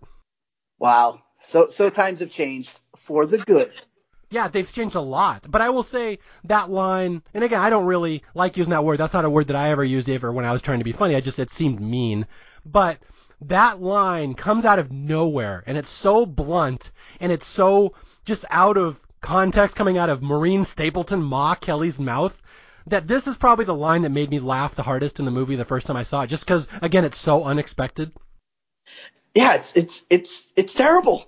It's terrible. Especially, when I was a kid, it probably, we were terrible kids. We used that word and played terrible games and were just mean. But wow, the watching that now, it's not right. It's a hard F word. Yes, and yes. And just in the interest of art, I will repeat the entire scene so you can hear how blunt it is. That it's 1930 and Tommy has just graduated from law school, and the mom pulls out a little flask to celebrate, and he's like, "Ma, it's prohibition," and she just drops this line, shut up, stop acting like a fag choir boy. And it's just wow, that the beloved Ma Kelly just dropping a hard F word on him. Yeah, it's some things do not age well. This does not age well, but it was shockingly. Yeah. Coincidentally, Mom Kelly also does not age well. Yeah, at the beginning of the movie when she starts having those problems and it's her birthday and she says she's 29 and she hopes to make it to 30. Yeah, no, she looks like she's 80 and she's playing a 29-year-old. Although then, like you said, she pulls out a raw steak out of her purse and like a vibrator. So again, we're stretching the PG-13 limits here. Yeah, and then she says, it's amazing that neither of you grew up to be a piece of shit criminal. Yeah. That's a line that my brother and I would quote a lot. We wouldn't say the actual S word, but piece of S criminal. It's a fantastic turn of phrase right there that I've used many times over the years. Okay, but yeah, so this is the dilemma Johnny's going to face the last hour of this movie, last half hour, that his brother is now the head of the DA's office and the #1 crime fighter in the United States, and he has made it a mission to take down Johnny Dangerously. So it's going to be brother against brother, mono against mono, podcaster with a filthy mouth against his brother, the federal judge, is how it's going to work out here. Yeah, and then there's me, Cousin Oliver. Yes, Cousin Oliver, thank you. I'm glad we had you on for 6 episodes before you were killed in a car crash. Did he die? He didn't die. Better to be Cousin Oliver than Sam from Different Strokes. That kid was the worst. All right, so what's happened here? So yeah, this is the big montage with Tommy taking down all the crime in the city. He's a tireless crime fighter. And again, I love Tommy in this movie. He's so earnest and so eager and just like the perfect good kid. Just like my brother, I have to say that Tom's a lot like that. So he's just taking down criminals left and right. And this is where we get the scene where he takes down Roman Troy Maroney. Yeah, he brings Maroney to the court, and he's accusing him of all these different things: the Mother's Day massacre and Christmas Day slaughter and Lincoln's birthday mutilations and Groundhog's Day beheadings and maybe an Arbor Day mutilation. I don't know. I think we use mutilation. Whatever it is. And Maroney, of course, wants to speak on behalf of himself. And I wouldn't doubt if when your brother finally got his confirmation hearings, is if he started off with, "I would like to direct this to the distinguished members of the panel." If he started that off, I would vote for him for whatever office he wanted to, because it would be a personal, private joke between you brothers, and you would have cracked up. I was at his confirmation when he actually became a judge 2 months ago, and he actually did start it off with, "You lousy corksuckers in this Summon-a-Batchin country." Thank you very much. Yes, that's the great. Yeah, Roman gives the greatest speech, and this is the thing about Johnny Dangerously, why so many people love it so much, is that Roman Maroney's only in 2 scenes in the whole movie, and he just steals both of them. You think he's in it more than he is, but he's not. He's in the one at the nightclub at the start, although he does say "This is Fargan War" in a little half scene. And then this scene where he reads his prepared statement and insults everybody in the court in his faux Italian swear-wordy accent, and then he says "thank you" at the end. I would like to direct this to the distinguished members of the panel. You lousy corksuckers, you have violated my Fargan rights. This Summon-a-Batchin country was founded so that the liberties of common patriotic citizens like me could not be taken away by a bunch of Fargan iceholes like yourselves. Thank you very much. Yeah, so Tommy is trying to, I don't know, I guess badger Maroney into finally breaking, and he's progressively accusing him of more and more stuff, and then all of a sudden he throws an SAT question at him a train leaves New York at 300 miles an hour and accelerating 50 miles an hour, travels a distance of 600 whatever miles. What time would that train reach Chicago? And you could see Maroney just progressively get more and more frustrated, and he gets up and yells, "That's a fucking trick question!" Yes. I would advise any young student who's involved in high school debate to just use that as a retort at some point. That's a Fargan trick question. Just scream it at the loud as you can. It usually goes over well with the proctor. Yeah, if you've got nothing, do a Roman Maroney and you can't lose. Well, actually, you can lose because you'll get deported to Sweden. Yes. WWRMD. What would Roman Maroney do? Just always think that. He would call you a Fargan asshole. Icehole, sorry. Yeah, no swear words on this podcast, please. Mormon words only. Yes. Corksuckers. Fuckface! You could say it because you're saying it in the parrot voice. Well, yeah, because that's how that's not a swear word, because that's how a parrot may say it. Exactly. I don't think there's any rules of against parrots being vulgar or racist or whatever. Pauley versus the Board of Education, that one. I think that was another landmark case. All right, so yeah, Maroney was deported to Sweden, claims he's not from there, and that's the last we see of him in the movie. And again, the tipping the malt liquor on the ground in honor of Roman Troy Maroney, one of the all-time great movie side characters who's only in the movie for 2 scenes. I'm glad how we've tipped malt liquor twice with having not gotten to that scene yet. No. People just think you're a really big Billy D. Williams fan. Talk about a joke that doesn't age well. Let's get up to that Danny DeVito scene in a minute. Yes. Okay, so here comes the big showdown that said Roman Maroney has been taken down, the DA has arrested him, and now Tommy's coming after Johnny dangerously. And again, he doesn't know it's his own brother, and this is where Johnny's gang is starting to get a little nervous that this DA is coming after him, and this is where Danny Verman first suggests, why don't we just kill him? And Johnny's like, no, you can't kill him, I can't say it's my brother, but you can't kill him. And this is where they fight again, and this is where Johnny escalates their relationship by hanging Danny Verman on a hook. Yeah, right before that, Verman gets agitated, and he's got this hand cannon 88 special Magnum whatever, and the bird talks shit to him, and he shoots at the bird. He's got this huge gun, and it ricochets off a brass bird stand, and it just bing. It's like, come on, and then that's when the bird calls him fuckface. You missed. So you're saying there's flaws in logic in Johnny Dangerously. You found a goof here? I'm saying that the SAT question about the train and acceleration, whatever, had the same sort of physics as that bullet that hit the bird's cage. Yeah, so Pauley survives the shot, and then Verman gets hung on a hook. And that's my personal favorite Danny Verman line. Like, you shouldn't hang me on a hook. What is it, my father? Yeah, my father hung me on a hook once. Yeah, so at this point, Verman knows something's fishy between Kelly, Johnny Dangerously, and the DA. Yeah.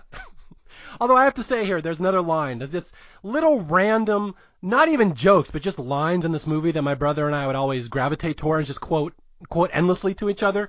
There's one here where Johnny's talking about how they don't need to kill the DA because they got it good and they're all doing well and we don't need to get any heat on us. And he's like Vito here owns 100. How many hats do you own, Vito? And Vito's like, upwards of around, 180. And Johnny's like, 180 hats. That's a lot of hats. And that's something Dom and I would always say that to each other. That's a lot of hats. You know how many immigrants could walk around New York with that amount of hats? Wow. So Vito is stealing jobs from people. He is defying the McCoy Act. Oh.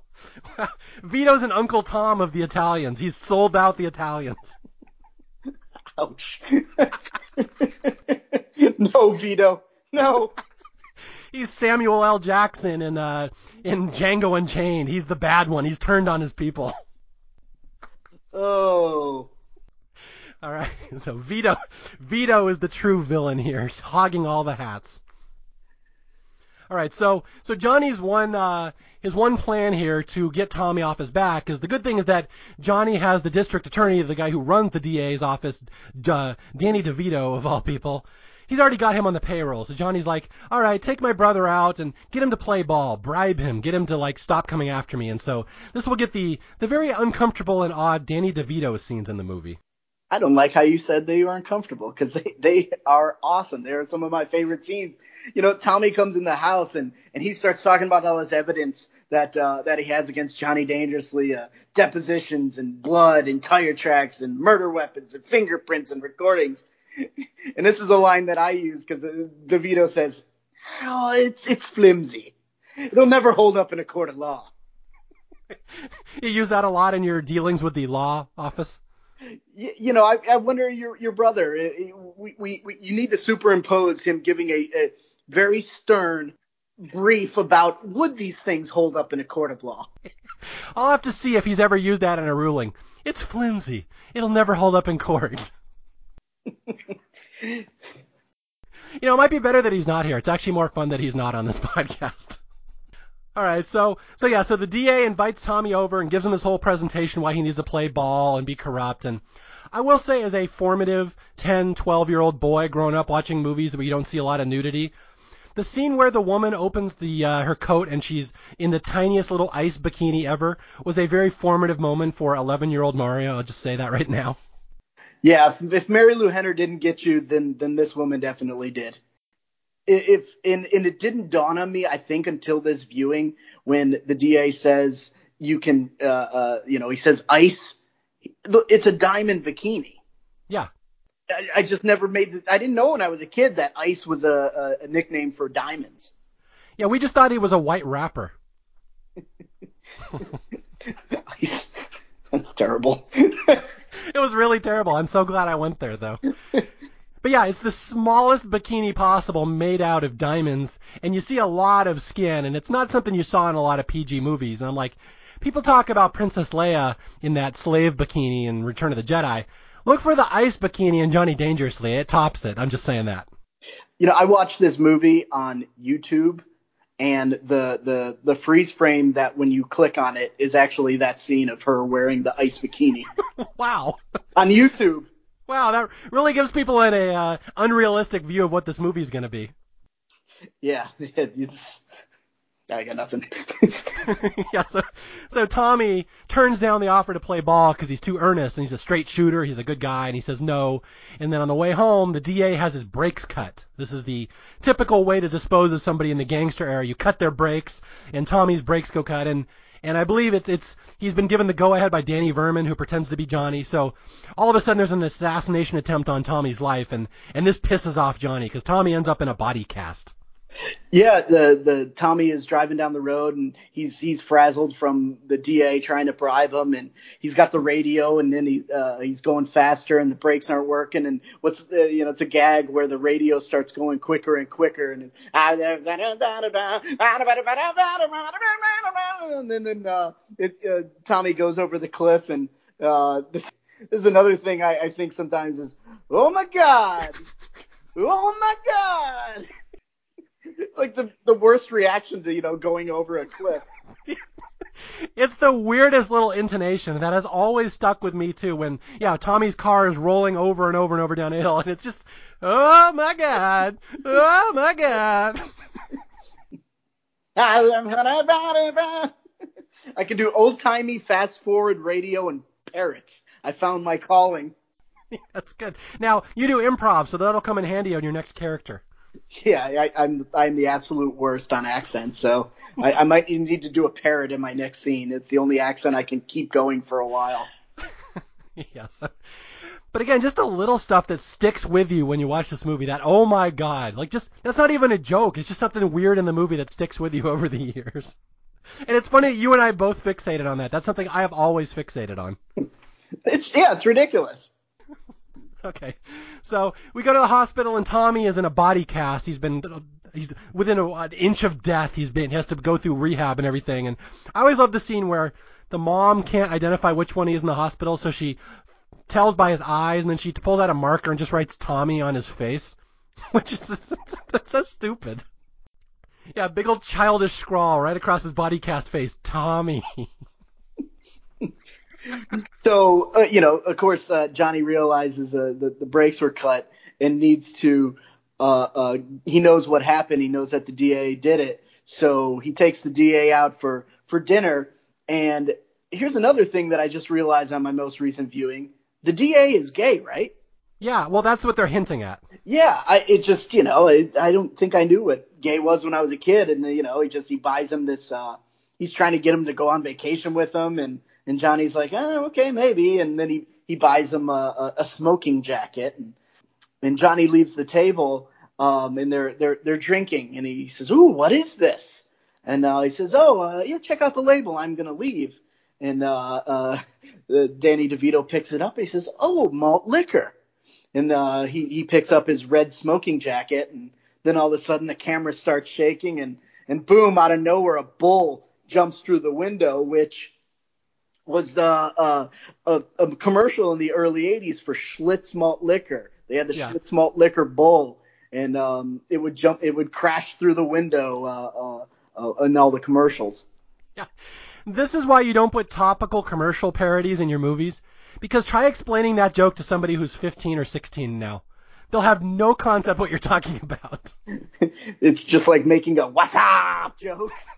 Yes, the Schlitz malt liquor bowl reference kills Danny DeVito. And again, it's the one part I tend to skip over when I'm talking about this movie because it does not hold up at all. Nobody gets that reference. They don't even mention that it's the Schlitz bowl. You're just supposed to know that. Well, this is the funny thing is in the headline for the newspaper, it says D.A. Burr dies in commercial. I had never noticed that until this one. Oh, well, there you go.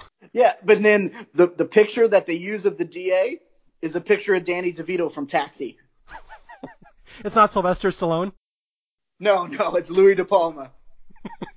So it's really schlubby Rocky. Yes, it's the Arnold Schwarzenegger, Danny DeVito twins version. The shit that's left over. Okay, let's go into Act 3. We're getting late in the podcast here, so we got to jump ahead a little bit. So now everything's going to come to a head. That Johnny is feeling all this pressure, and Vermin's trying to kill his brother. His brother's after him, and it's all going to come to a head at Tommy's wedding. Tommy now gets married to his wife Sally, and this is where Vermin follows, and he finds out that they're brother. And there's a couple things going on in the scene here. First off, the handicap spot joke, which is a fun one. Yes. Vermin and his sidekick Dutch, they park in front of there, and Dutch says, you can't park here. And Vermin says, I am handicapped. I'm psychotic. And he puts up a little placard, and it's the goofiest cartoon face of like a guy pointing to his head with, I don't know, does it have like X's over the eyes, and it's got a googly mouth like Charlie Brown? Yeah, those were very prominent signs back in the 30s. That was the psychotic handicap placard. Yes, you point to your head that says, I'm psychotic. Yeah, so Tommy gets married, and then he and his girlfriend, who have been dying to have sex, go into a janitor's closet and start doing it. And this is where Tommy overhears Johnny walking by and his mom, and they find out, who knew that Johnny Dangerously was the DA's brother? And Tommy's like, oh my God, that's my brother. And he pulls out of his wife, literally, and goes racing out the hall. And there's a great side gag of the elderly black janitor singing Take Me Home to Jesus, walks in and sees spread-legged Sally in the closet and says, hallelujah, which always made me laugh as a kid. Yeah, absolutely. Take me to Jesus by the hand. Hallelujah. Walks in on the DA's wife, spread eagle. Anyway, so we go outside and Tommy confronts Johnny. He's like, oh my God, you're my brother. Like, we're going to fight. We have to fight this out. Like, I can't take you on in court and you can't come after me. So they have a fist fight. And there's a great line here that this is one that didn't really resonate with me as a kid that I just have to shout out here, where it just shows the difference between Johnny and Tommy, where Tommy's like, how could you turn to crime, Johnny? How could you break our heart like that? And Johnny's like, well, maybe it's just that big dealer in the sky just dealt me a bad hand. And Tommy, of course, completely misses the metaphor and says, it's against the law to gamble, Johnny. Mom, it's prohibition. Yeah, stop acting like a choir boy. A choir boy, yes. Yeah, so Johnny basically puts his fist down, lets Tommy punch him out, and agrees to take a dive for his younger brother. And this is where Johnny agrees. Okay, you win. I'm going to go legit. And from here on out, Johnny is going to quit crime and try to go legit. And he goes back to his gang, where he tells everyone. It's just one of the great throwaway gags in this movie, where every time Johnny says legit, nobody in the gang knows what he's talking about. They're like, la what? La why? Like, yeah, they can never figure out what that word means. Yeah, and you get another gag where breaking the fourth wall of Johnny Dangerously talking to the audience because he walks into the gang hideout and there's just smoke everywhere, and he starts talking to the kids about how smoking's bad, and he takes out the cigarette case and he goes, if you got to put something in your mouth, make it a stick of chewing gum. It's what I do, or it's what Johnny does. Johnny with his little PSA for anti-smoking. Yeah, exactly. And then you see the guy who passes out dead behind him, which it didn't dawn on me before that that was the guy that Vermin shot. He was cleaning his gun and he shot him, and it just took him a while for it to die. But it makes it look like he died from smoking cigarettes. Well, that's Vito, the guy with 180 hats, the race trader. Yes, the race trader. That's right. Vito, the enemy of all Italian immigrants. So anyway, Johnny is going to go legit, and he goes to the crime commissioner's office to, turn in his file with all the evidence against him, and I'm going to pay my debt to society, and I owe this. And this is where we meet yet another fantastic side character in this movie, Mary Margaret Catherine Deneen, who I know you're dying to talk about her, George. Oh, she is racist. What? No. Yes, she is, and she does not like it when people walk over her freshly mopped floors, and and she, you know the scene in Godfather where Tom Hagen meets with who does he meet with? He meets with somebody, and the guy starts calling him a greasy wop. Dago, whatever, and he says, actually, I'm German Irish. And he says, oh, you Kraut Mick, whatever. She uses all those words plus a lot worse. And it's funny because you don't meet this character until an hour 10 into the movie, and she's just a cleaning lady. There's no reason for her to be racist. She's just this old woman mopping floors, and Johnny walks right over her freshly mopped floor. And I'm not going to quote the words she uses, but it's got the strongest Irish accent, and she starts screaming every ethnic slur at him, trying to figure out what he is. She's just going down the menu, picking out slurs and trying to see which one applies to him. And this is like Tanner and the Bad News Bears here. This is worse. Yeah, she uses one word, and I wish I would have looked it up, and I would say it right now, but I don't know if it's like the worst word ever. But it's a slur that I've never heard before. So hopefully, maybe we can do an addendum to this when I figure out the word on Urban Dictionary. Is it the one that starts with B? No, it starts with G. Oh, damn it. Now I have to think of which one you're talking about.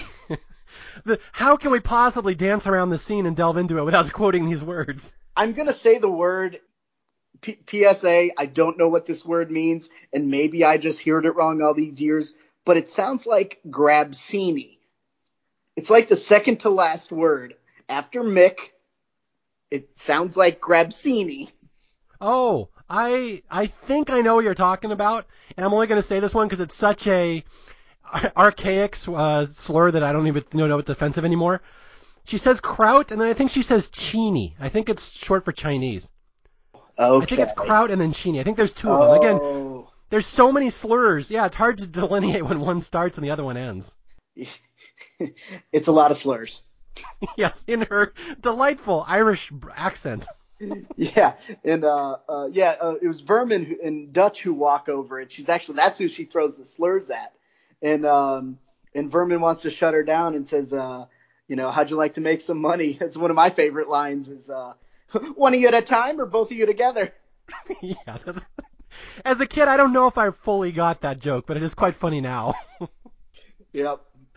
I love, people are always trying to pay off this cleaning lady, like the way she sees all these crimes being committed, and they want to hush her up, so they say, how much would it cost for you to be quiet? And I love that she always has a very specific dollar figure in mind. Yes, $17,000. Yeah, $17,000, and the second time when the mom comes, she's like, $19,500. What a great year. Yes. So the cleaning lady sees Johnny give the evidence, and then Vermin and his sidekick go in there and knock Johnny out and frame him for the murder, frame him for killing the commissioner. So Johnny all of a sudden is whisked off to jail because they've framed it to make it look like he killed the crime commissioner. It's a terrible plot twist in the last 20 minutes here. Yeah, Vermin knocks him out, and of course he steals the cigarette case. Yes, there you go. Important plot development there. That's right. Which we didn't mention at the beginning, that it's that cigarette case that saved Jocko Dundee's life at the very beginning when Johnny was a kid. Yes. There's a great sight gag. I don't know if you caught this, where after Danny steals the cigarette case, you know what I'm talking about? What Danny does to it? Oh, yeah, he puts his own initials, right? Yeah, it's JD for Jocko Dundee and Johnny Dangerously.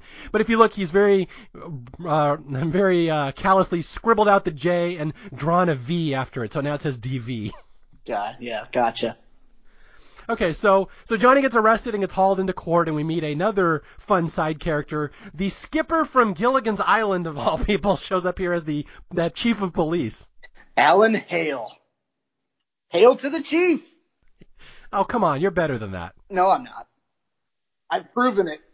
All right, so there's going to be a big trial where Johnny's going to go square off against his brother, and this is where all the reporters find out that Johnny Kelly and Tommy Kelly are brothers, and it's the old airplane sight gag where they run into the phone booth and pull the lady out. We've seen this gag before, but it never fails to make me laugh. Yeah, great scream. Yeah.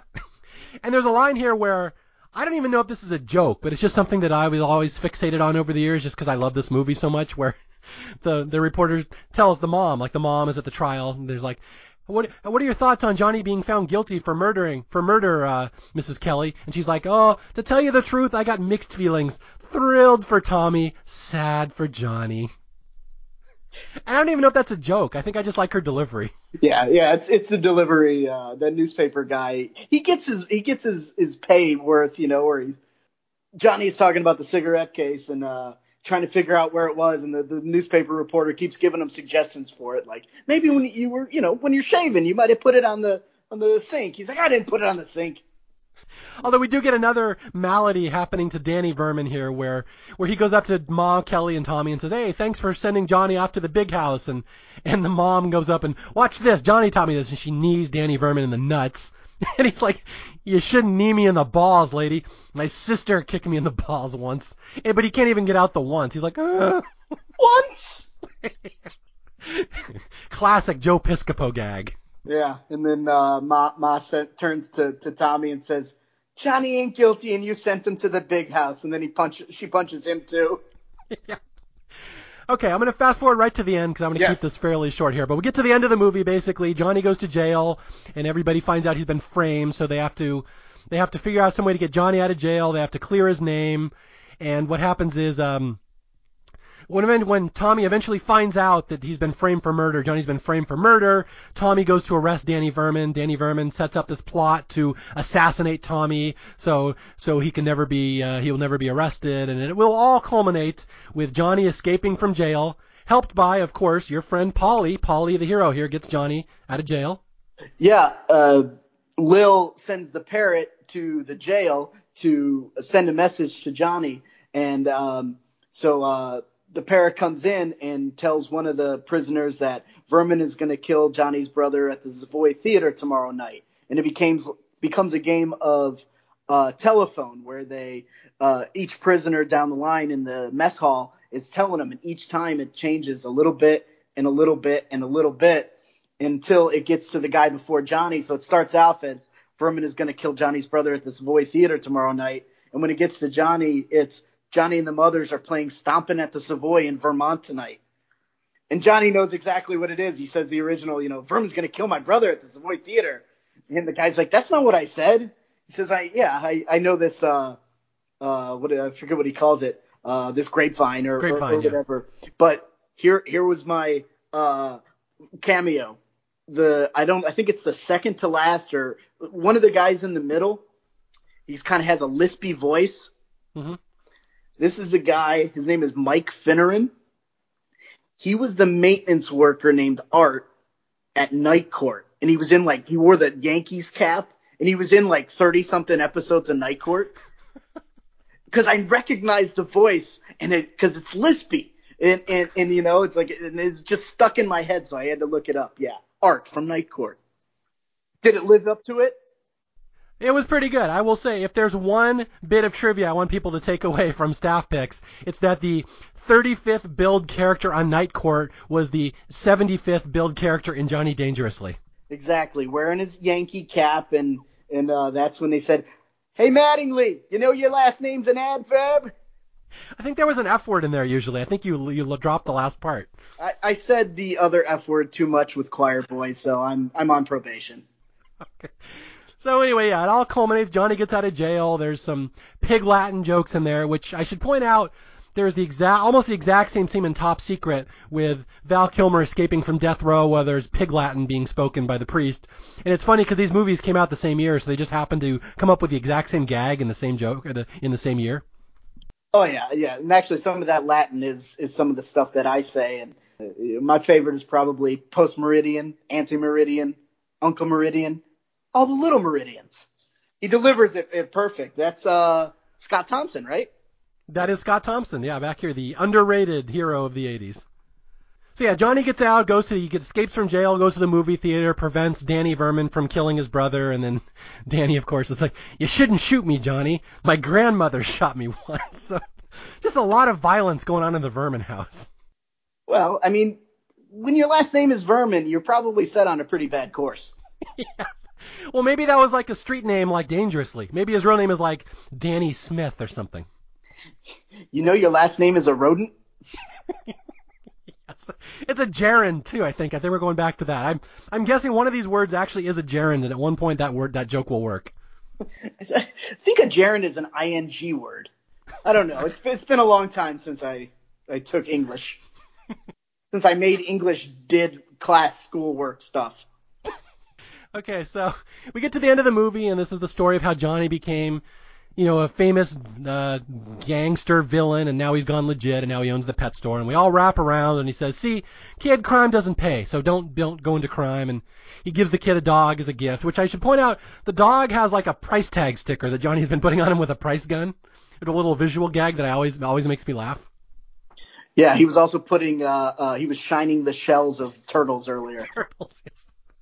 All right, so the kid leaves, and we're back in the present, and Johnny says, "Yeah, crime doesn't pay," and he goes out to the car, and he's like, "Well, crime paid a little." He's driving this big car with a limo driver, and he and Tommy are in there. So all's well that ends well, and we end one of the goofiest yet most endearing and quotable movies of the 80s. That, again, I would not recommend it to everybody. It's not a great comedy, but dang, if you like movies like this is one that really just is near and dear to my heart. Again, the movie I may have seen the most times of any movie in my life. Yeah, and as I said before, is a lot of these movies you love as childhood and you don't watch them for 10 years and you come back and you're Night Court. I watched an episode of Night Court not too long ago. I was like, oh my God, this is the worst show ever. Art couldn't even save it. What? Yeah. But I watched Johnny Dangerously and loved it just as much as I did growing up. Yeah, it's just the perfect little blend of silly non sequiturs and like just comedies that didn't take themselves seriously and they didn't really have a point to make. They just wanted to throw funny people on there doing weird random things. And again, I can think of no comp to this movie. You're in the airplane genre, but it's not quite that. And it's endearing. And again, you got Michael Keaton in there, who I argued in my Mr. Mom podcast. One day, in the future, he's going to die, and people are going to say, "Wow, he was good. Like, I didn't appreciate him enough." I'm like, yeah, that's right. Go watch Mr. Mom and Johnny Dangerously back when he was at his peak. That guy was an absolute comedy star. He steals every scene he's in. He's amazing. He made Gung Ho a funny movie. Well, that's arguable. But yeah, he is funny in Gung Ho. How about that? All right, I'll allow it, as your brother would say. Yes. Thank you. Yes. All right, so anything else to add before we wrap up this one and I try to go through and edit it and take out some of the swear words that we drop probably shouldn't have? Well, as I said, as long as you say it in a parrot's voice, it's okay, so thanks for listening, fuck faces. All right, again, my name is Mario Lanza. This is Staff Picks. Thank you very much for listening. If you need to reach me, you can reach me at staffpixpodcast@gmail.com or at Mario J. Lanza on Twitter. And until next time, I'll be out there searching for more underrated movies that deserve more love, and I'll try to find somebody interesting to come on and talk about them. I'll talk to you guys later. Bye.